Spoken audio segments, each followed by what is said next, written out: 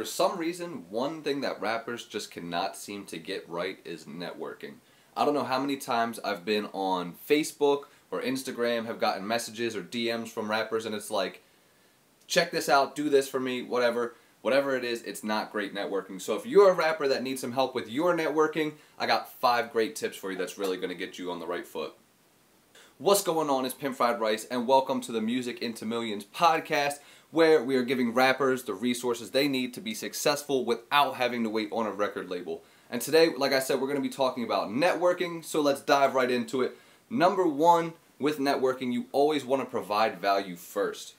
And now the reason for that is nobody wants to work with somebody who always has their hands out, somebody who's always expecting something from somebody, and who is always just saying, gimme, gimme, gimme, instead of what can I give to the situation. So one of the best ways to build a relationship with somebody or start something off is to provide value. So reach out to them and say, hey, how can I serve you? Maybe it's another artist that just is about to be dropping a single, and maybe you're great at graphic design. You can reach out to them and be like, hey, I threw this cover together for you. Don't feel obligated to use it, but if you do, that would be awesome. So by you doing that, instead of you just reaching out like, yo, what's up? I need a feature on my track, you're actually doing something for them first, which makes you better in their eyes because you're somebody who's not self-obsessed. You're not just thinking, what can I get out of every situation? You're looking, how can we both end up with a better situation here, and how can I help you? So that's number 1. Always provide value first, because nobody always wants to work with someone with their hands out. Number 2 is always be honest, because no matter what you do, the truth is always going to come out. So if you're one of those people who believe in like fake it till you make it, that works to a degree, but if you're telling lies about yourself just to get in a room with somebody or just to get something done, it's always going to come to light. It may not be today, it may not be tomorrow, it may not even be 5 years from now, but eventually that will be found out. So it's always best to just come with a sense of honesty and with integrity. We don't want to be somebody that we're not or put on a show, even if, you know, the rap persona that we have is a character and it may not be exactly who we are. You still want to be honest to that character. Does that make sense? So basically, we don't want to just be out here telling lies just to get, like I said, in a room with somebody or get the advantage over something. Excuse me.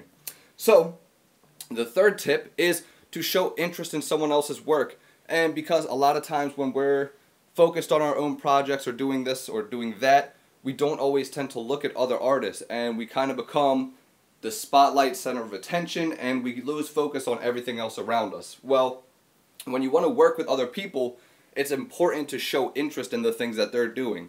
So if there's another rapper out there that just dropped a project and you like that rapper, go check the project out. Excuse me. Share the project. Give it a like. Comment on it. Do the things that you want people to do for your brand, for other people's brands.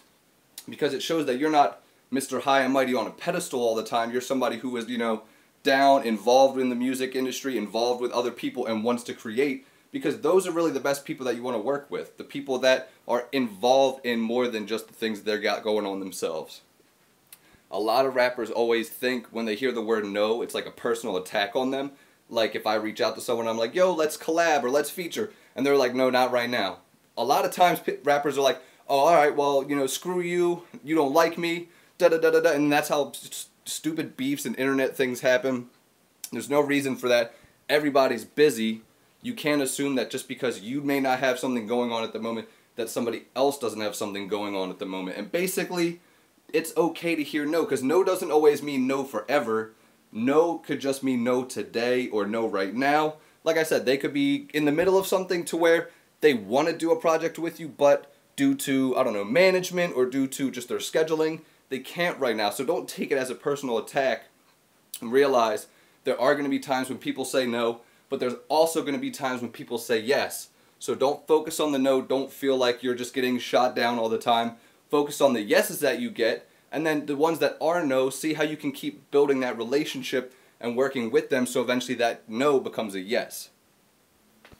And the last thing that you need to remember when you're networking is, especially when you're on the computer or on your phone, because face-to-face is a little bit easier, but always remember you're dealing with a human.